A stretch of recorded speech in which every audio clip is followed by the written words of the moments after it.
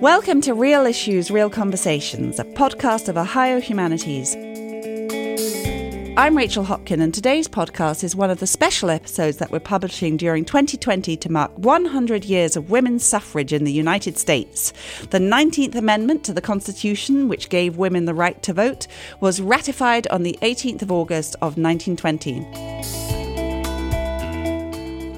My guest today is Susan Trollinger, who's a professor in the English department at the University of Dayton, where she teaches writing and rhetoric.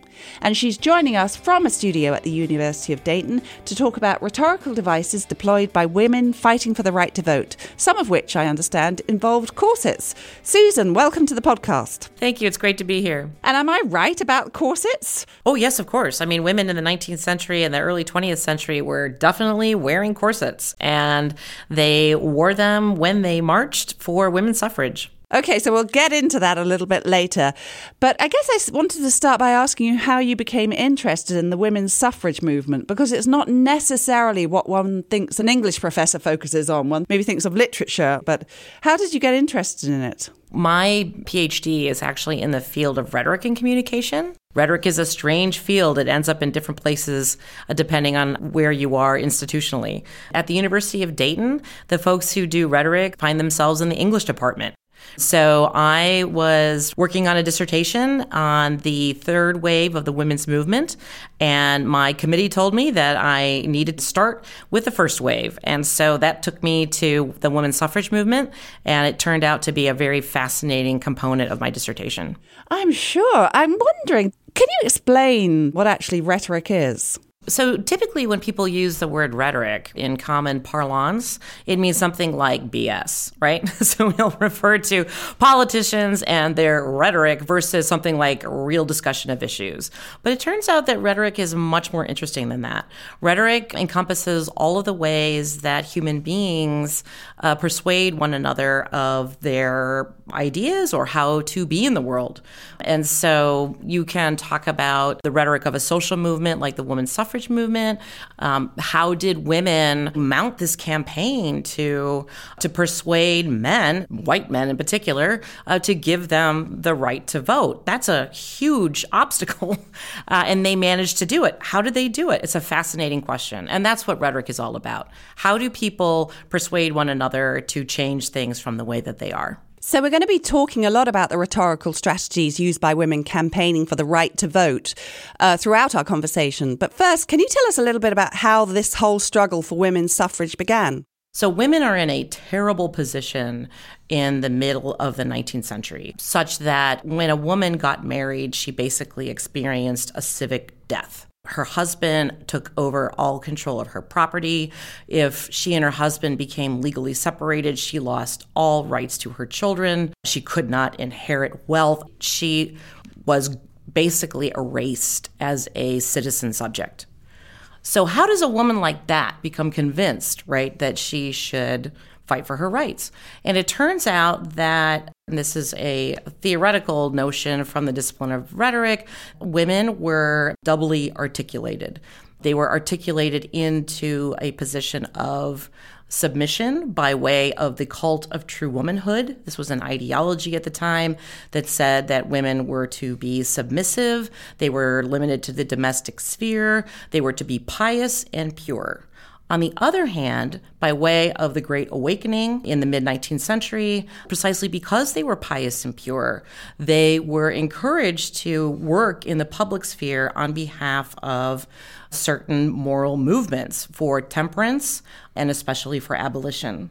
So women were simultaneously relegated to the private sphere and encouraged to move into the public sphere to fight on behalf of these moral crusades, and they did. Along the way, Elizabeth Cady Stanton and Lucretia Mott, two famous early women suffrage workers, go to the London World Slavery Association meeting and are denied delegate status on the basis of their sex, which makes no sense to them. And they get together and think, you know what?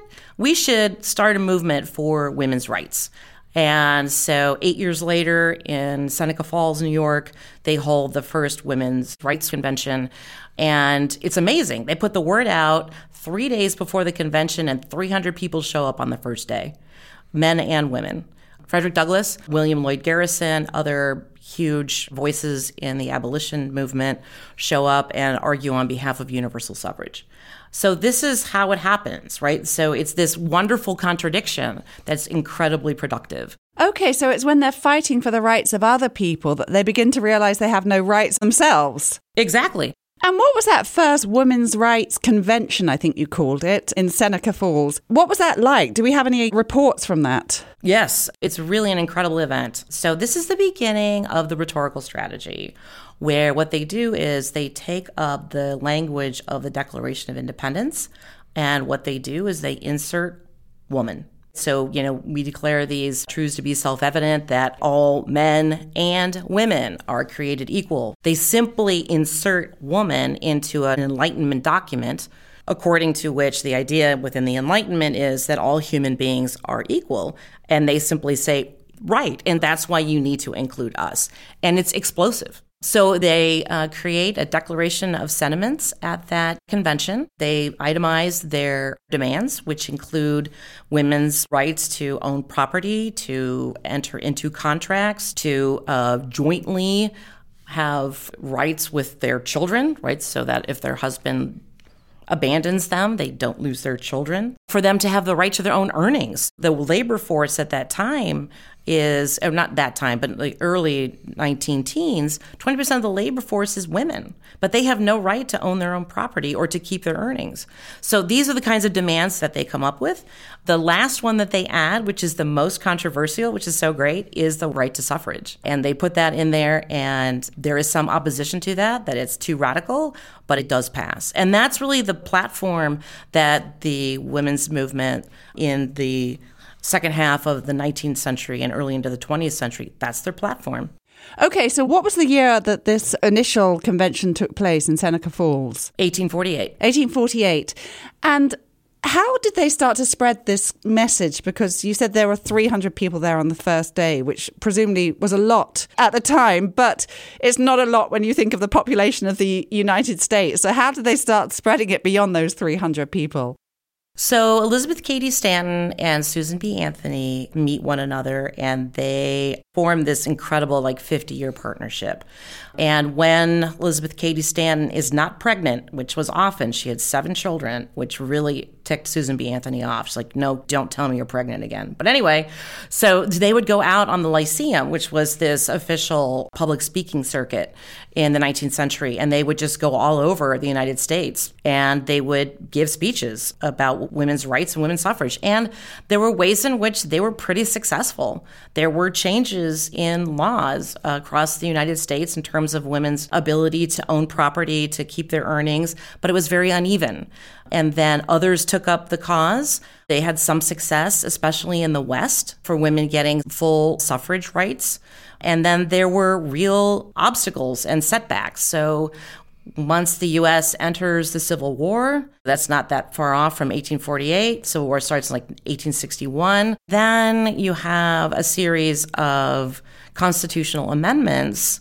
And I believe it's the 14th Amendment that introduces the word male for the first time into the Constitution, to say that you can't deny a male the right of suffrage, right? And so that was a huge setback, because prior to that, the Constitution had never stipulated that a citizen had to be male. So am I understanding you right, that women were getting the right to vote in some states, but not in others? That is correct. The way that the Constitution put it, the right of suffrage was set by states, not by the federal government. So it was a big move in the 19-teens when the National Women's Party, this is this new party that's created by Alice Paul and others, and they argue that this has to be a federal movement, not a state-by-state movement. And they start pushing for an amendment to the Constitution to establish women's right to suffrage. Prior to that, you have the National American Women's Suffrage Association, which is an amalgamation of other previous organizations. They are all about the state-by-state effort, which is a much more moderate kind of conservative effort, and in particular one that is not about giving Black women the right to vote. The National Women's Party was a much more radical party, and those are the people that I'm referring to when I talk about rebels in corsets. Those were the women who marched with African American women nationally to push for a national constitutional amendment to change things for all women. How did that come about? A number of suffrage fighters in the United States came out of a Quaker tradition because that tradition was deeply steeped in this whole notion that the way to bring about Jesus' second coming was to purify the nation. The idea was there would be this 1,000 years when you would be purifying the human race and then Jesus would return. So these folks were very active in temperance, abolition, women's suffrage in order to make the nation good enough for Jesus to return. Alice Paul grew up in that tradition. I don't know how she or why exactly she got to England, but she did. And there she encountered the women's suffrage movement and the radical strategies of that movement, which were instead of just like petitioning, pleading, these women insisted upon women's right to vote. And so she brought those strategies back to the United States when she returned. And she set up the National Women's Party, which is really interesting in and of itself. This is not just some association. This is a national party. It's a political party. And she and her colleagues began to engage in political tactics that only men had used. So, for instance, on the day before Woodrow Wilson's inauguration in 1913, she and the National Women's Party, they staged this huge parade in Washington, D.C. 5,000 women show up from all over the country. And this is where I'm getting to your question. Among them are African American women.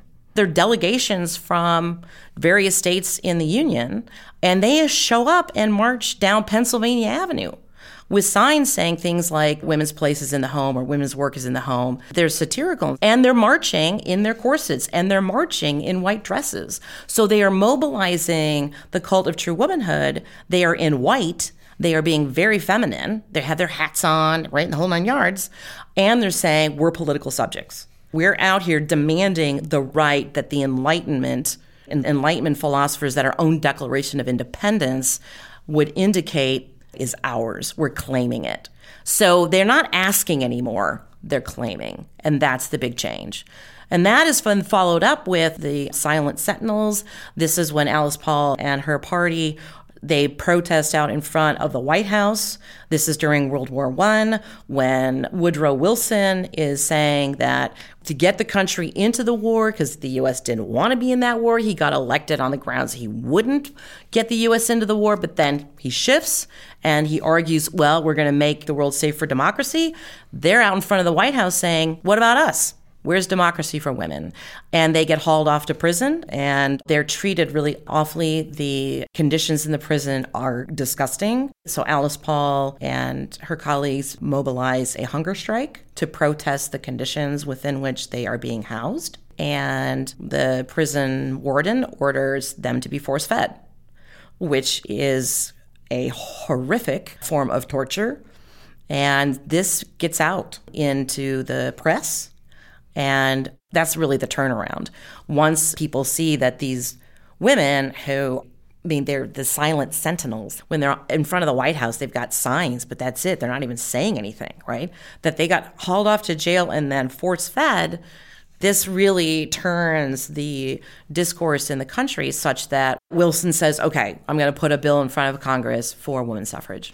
Oh, gosh. It's really powerful. Yes. Yes. Just going back to something we were talking about earlier, you talked about male right to vote, that being specified as male. And you said that was a big setback for the movement. What brought that about? I'm not a historian, but so others could answer that better than I can. But at the end of the Civil War, you get this series of amendments that are all about addressing slavery. So like the first one is that you abolish slavery. The second one is that you give all males the right to suffrage regardless of their previous condition of servitude. So you're saying, even if you were a slave before, if you're a male, you get the right to vote. So these are amendments that are passed quickly after the end of the Civil War to address slavery. And of course, that is very contentious. And there is an effort to say men and women. So then the next amendment is about that you can't deny any rights based on race. I can't remember what else, but it's not gender. Right? So you have these two amendments that are specifically about rectifying the injustices against slaves, but it's particular to males. And you have people like William Lord Garrison arguing for universal suffrage, that all human beings should have the right to vote. But then there are various factions that are saying, oh, but we're not doing women. The idea that women would have the vote was incredibly disruptive. And so this is why when women parade in Washington, D.C., or Columbus, Ohio, or Akron, Ohio, wherever they are, they're getting pinched to the point of black and blue bruises. There would be like 500,000 protesters to the march in Washington, D.C. show up to stop them.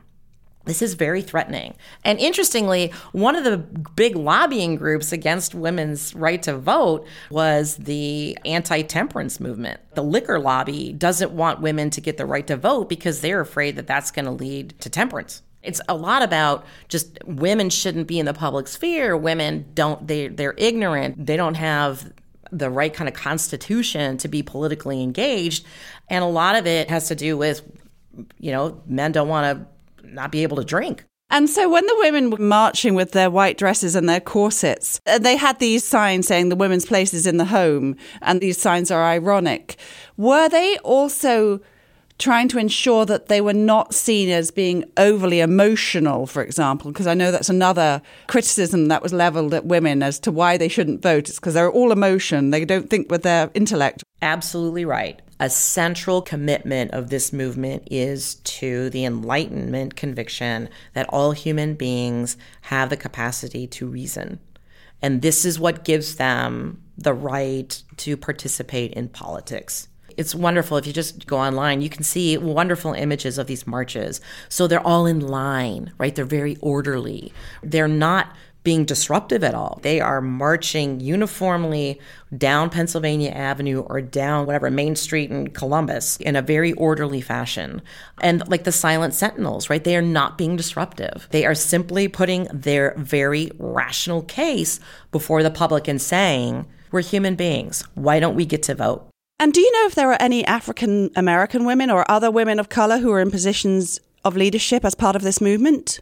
So this was a big problem in the first wave of the women's movement. You certainly had African-American women who participated in these various parades and protests and that kind of thing. But unfortunately, the leadership of the movement was largely white. And very unfortunately, you had people like Elizabeth Cady Stanton who when male was introduced into the Constitution, they basically went racist. They thought that it was too radical to advocate on behalf of voting rights for African American women. And so they made arguments that white women were superior to both African American men and African American women. And it's a huge, unfortunate problem in the first wave. Okay. And in terms of the kind of reaction that they were getting and the pushback they were getting, you've already talked about men who were concerned that women were going to introduce prohibition. Were there any other major areas of concern? And was there any pushback coming from women as well? Did women sometimes think that they shouldn't have the right to vote? Oh, sure. It's a very similar kind of thing as you get in the anti-ERA movement of Phyllis Schlafly in the 1980s, where the concern is that women will lose protections. So one of the ways that you get women to go along with their civil death upon marriage is you offer them protection. You say, well, you can't own property, you can't keep your earnings, you don't have any right to your children, but your husband presumably is obliged to protect you. And you get a certain kind of status, right, in the cult of true womanhood as a real woman. So there absolutely were women who resisted this movement and who thought that getting the right to vote wasn't worth losing that social standing. From what you said earlier, it sounded like the way that the women were treated following this march was so appalling that played a big part in them getting the right to vote. Is that right? Or what else went on to actually make that happen? It's a 72-year campaign. So in part, you got Elizabeth Cady Stanton and Susan B. Anthony and others who were on the road just relentlessly making the argument on very Enlightenment terms, putting the question, like, how do you deny women the right to be political actors when they're human beings? What's the argument, right? So you have that, but then what Alice Paul adds is this radical component that really puts it in people's faces. And then they get hauled off to jail. But it's this misfire, right? So you've got the cult of true womanhood that says women are pure and pious and domestic, and they're the ones who protect the moral integrity, right, of the nation and raise our children up to be good human beings. But then they're in jail. All they've done is stood in front of the White House with a sign. So that juxtaposition just doesn't sit well in the public perception.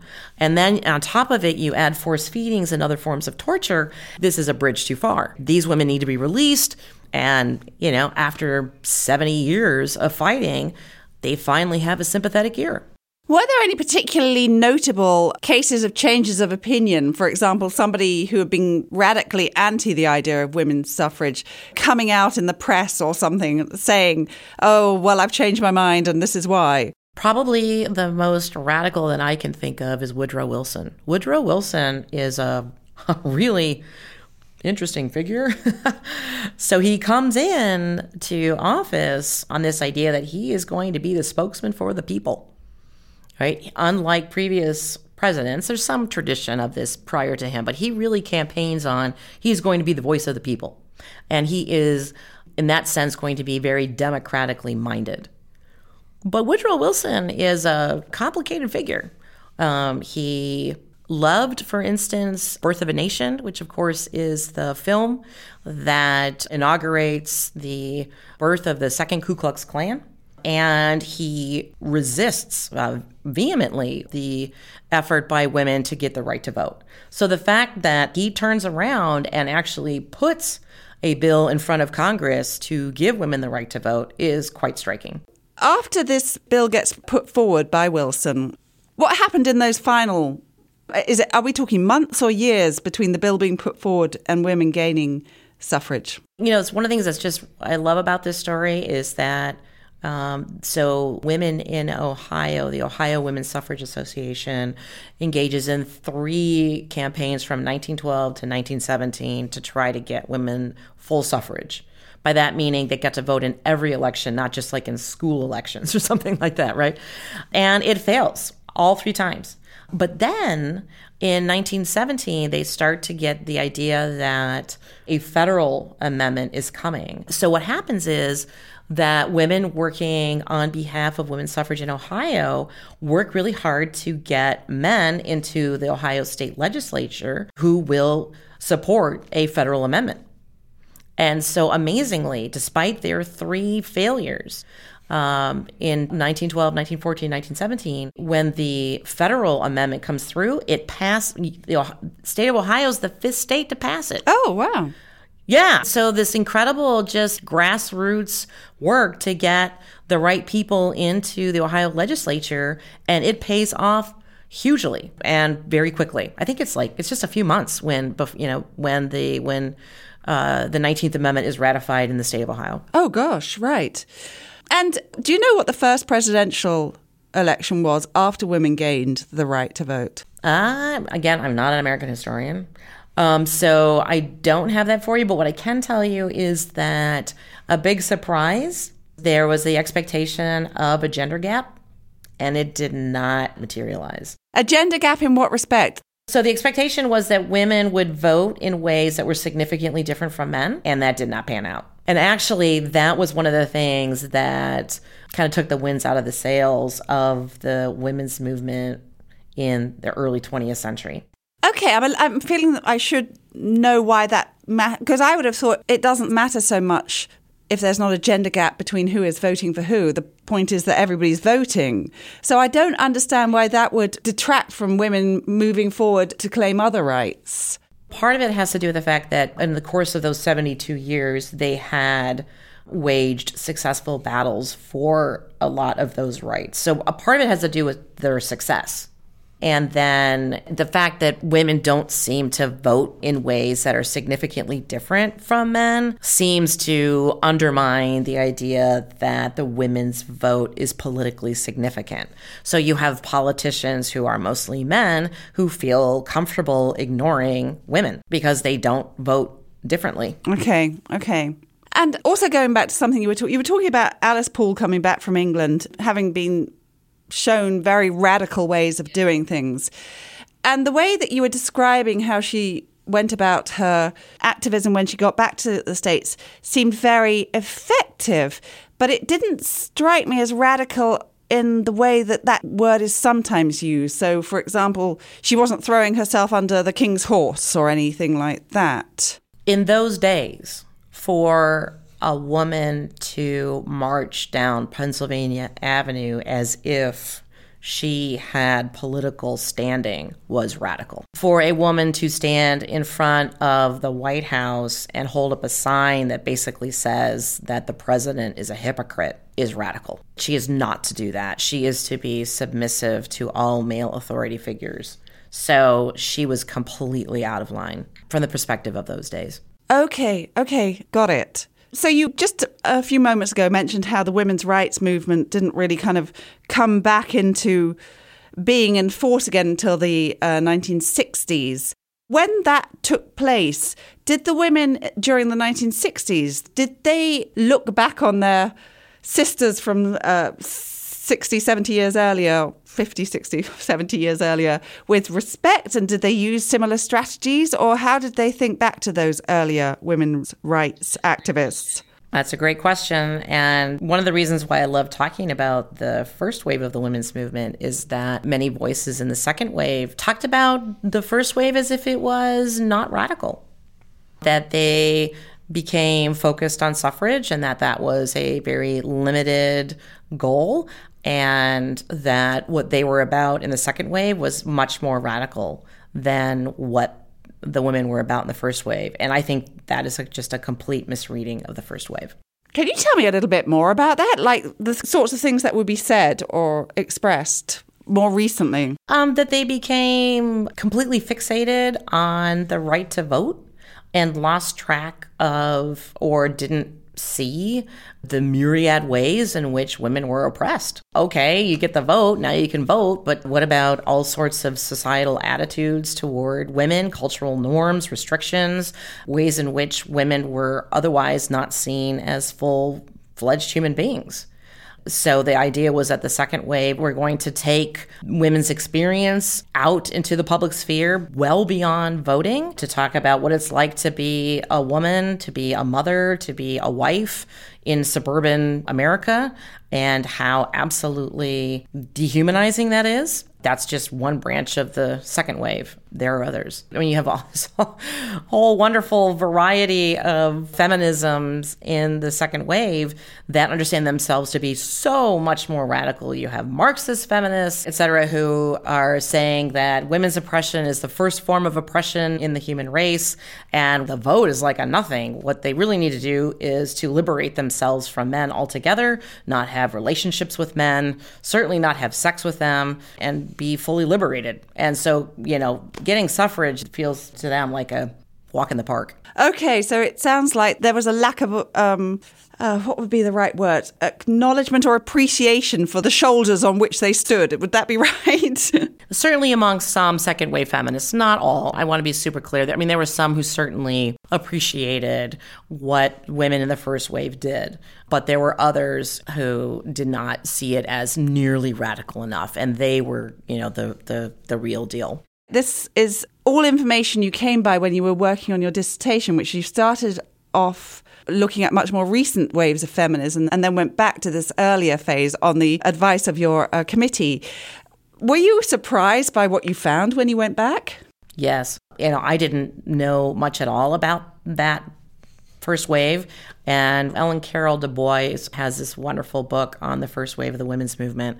That was such a wonderful learning experience. And reading that book, I developed an intense appreciation and have loved giving lectures and thinking about what those women did. It's really quite remarkable. Just a quick note for listeners, the title of that book is Feminism and Suffrage, the Emergence of an Independent Women's Movement in America. I mean, the idea of getting a population of men, most of whom, not all, but most of whom think that the idea of women's suffrage is absolutely ridiculous. To get a movement to persuade those men to grant them this fundamental right is really extraordinary. Are there any particular standout moments or standout stories that you still remember, other than what you've already shared with us? There are some amazing responses to, for example, the Seneca Falls Women's Rights Convention, where you have men writing in local papers about, we can't put up with this. I mean, if we do this, what's going to happen to dinner? Who's going to darn our socks, Right? What will happen to the elbows of our sweaters that need to be repaired? I mean, in some ways, it's just so concrete, what the interests were. Why should women not have the right to vote? Well, because we men, we need our socks darned. So we can't be having them getting involved in politics. And, I'm sorry to say that there are pockets in our country today that would like women to be put back in their place. As I'm sitting talking to you, I'm sitting cross-legged and I'm looking at the underside of my foot, which has a big hole in my sock. And I'm thinking, gosh, nobody would want me to darn their socks if they knew what a bad job I do of it. Now, is there anything that you think I should have asked you and I haven't? No, I'm looking sort of at my notes, what things I thought might come up, and I think we're good. Well, Susan Trollinger, thank you very much for taking time out from what I am sure is a very busy schedule to talk to us today. Thank you so much, Rachel. This has just been an absolute pleasure. For Ohio Humanities, I'm Rachel Hopkin, and if you have any questions or comments, please email me at rhopkin@ohiohumanities.org. And please note there's no S on the end of Hopkin. Real Issues, Real Conversations is a production of Ohio Humanities, the state-based partner for the National Endowment for the Humanities. The views expressed in this podcast do not necessarily reflect those of the National Endowment. This podcast is also made possible in part through the support of the Ohio State University's Humanities Institute. Sokolowski Music at sokolowskimusic.com provided the opening and closing tracks. To learn more about Ohio Humanities podcasts and other projects and programs, please visit ohiohumanities.org.